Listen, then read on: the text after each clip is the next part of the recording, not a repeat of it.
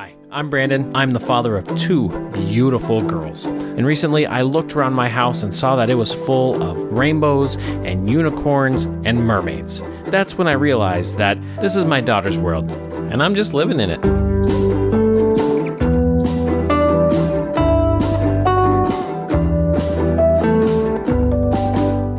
What's up, girl dads? Hope you are having a good time. Hope you're feeling good. It's December. It's almost Christmas time. I'm super excited for it. I love the Christmas season. I'm not gonna lie. We start decorating the house and just it all changes, and I'm ready, man. I'm feeling good. We're a big Christmas family here, though. Like, we do a lot of decorations, and we host a little get together, and we just really love this time of year. One of the things that's coming up a lot, though, and I know it's a topic of not debate, but of concern and how people handle things, and that is the idea of Santa Claus. You know, Santa Claus, and if you have a scout elf or not, which I fought for the longest time to not do that, because I was like, everybody I've talked to that's done this says it is the biggest pain in the butt. And it takes a lot of work. My wife, I don't do any of it. I told my wife straight up, I was like, look, you get this thing, this is you. I am not doing it. And I help out a little bit. I make sure that she doesn't fail. Like, she was really sick one night, and I didn't just like leave the elf wherever, you know. But there's so much magic in all of it. Like, I compare it to Disneyland. Like, we are a big Disneyland family too. We go to Disneyland a lot. And we went to Disneyland before we had kids, and it was okay. You know, my wife loves it, and I was like, yeah, you know, it's all right. It's all right. It's fun. You know, it feels good to kind of be in a fantasy land for a little while, sure. But then when we had kids and we brought them, and my daughters saw Minnie Mouse for the first time, and just you could see their eyes just like get so big, and their brains just blew up that they saw Minnie Mouse in real life. And the princesses, and how like pure magic in them. And it changed Disneyland for me. I'm like, this is a great place. Not because of me, not because I enjoy it, but like watching the magic in my kids' eyes makes it all worth it. And it takes a lot, because suffering Disneyland is a lot. It's a big ask for me. But it was absolutely worth it to see my girl's eyes just light up. And Christmas is like that for us too. So when the scout elf shows up, you know, my girls are just all in, man. They're just excited. They're looking for everything. Their energy's up.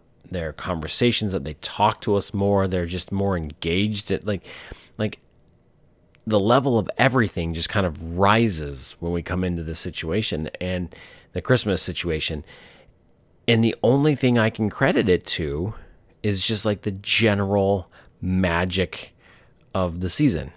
So, like I said, on the day after Thanksgiving, we start pulling out the decorations. I mean, the girls are just chomping at the bit to start getting decorations out. And it takes all weekend to get them all up. We get it done, and they're just feeling good. They're wanting Christmas movies and popcorn and hot chocolate. Like, they just want it so bad.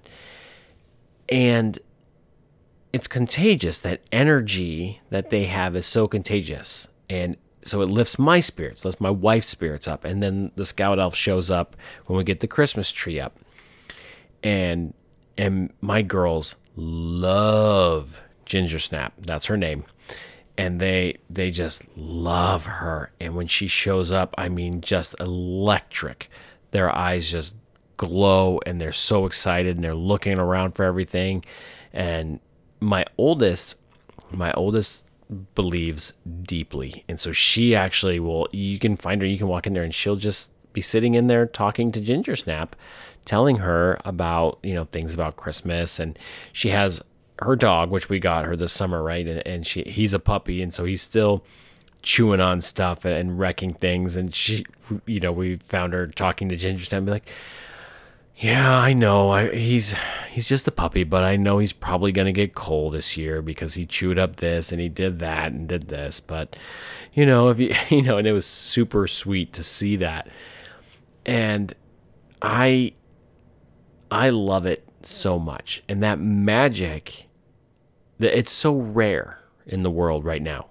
Everything is kind of cold and jaded and sucks. But this is like the one respite that we have to where everything is magical. Everything is big and bright and shiny and wonderful. And I think it's important to keep that going as long as possible, as long as we possibly can. And we're dealing with some things so we got some kids. My oldest is in second grade, and there's a kid who's kind of poo-pooing on St. Nick, telling that parents do that. And my daughter's like, man, parents can't do that. And I love it. And I'm reinforcing it because I want her to have the magic as long as she can. Because the longer that she has that, the less jaded. I look at it as like a scale. So the more I can or like a timeline where you can for coloring, the magical time green, the more green on her timeline, then the less red of being jaded is, So I want her to have as much of that as possible. And even if there is conflict and there's kids giving her a hard time, I want her to know that the magic is worth it, that it's absolutely worth it. And whenever it all breaks down, I have a plan, we're ready for it, and we're going to transition it in a similar way. Not going to we're going to protect the magic. That's what we're going to do when we go. And my current plan right now is to focus on Saint Nick, right? So the whole point of Santa Claus and Christmas is that Jesus Christ was the gift to the world, and we give gifts out of that, participating in that as a symbol. And that's what St. Nick did, giving from the goodness, these to bring the joy and happiness and peace on earth and all of that. And talking about how we continue the spirit of that going forward and how we need to continue building that. So then we're rooting this magic into a deep tradition that goes back all the way.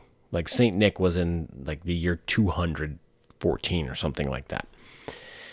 So it won't just be this passing fancy or this whimsical childhood dream. It will be a genuine magical experience for as long as we can.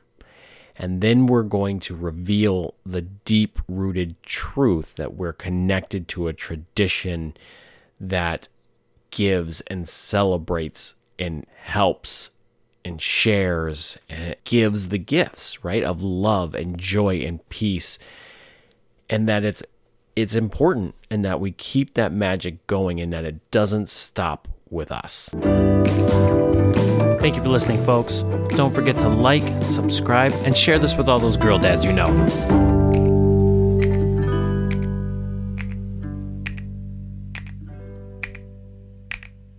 I just want to give one last quick shout out to Inkledo. Thank you for making this podcast possible.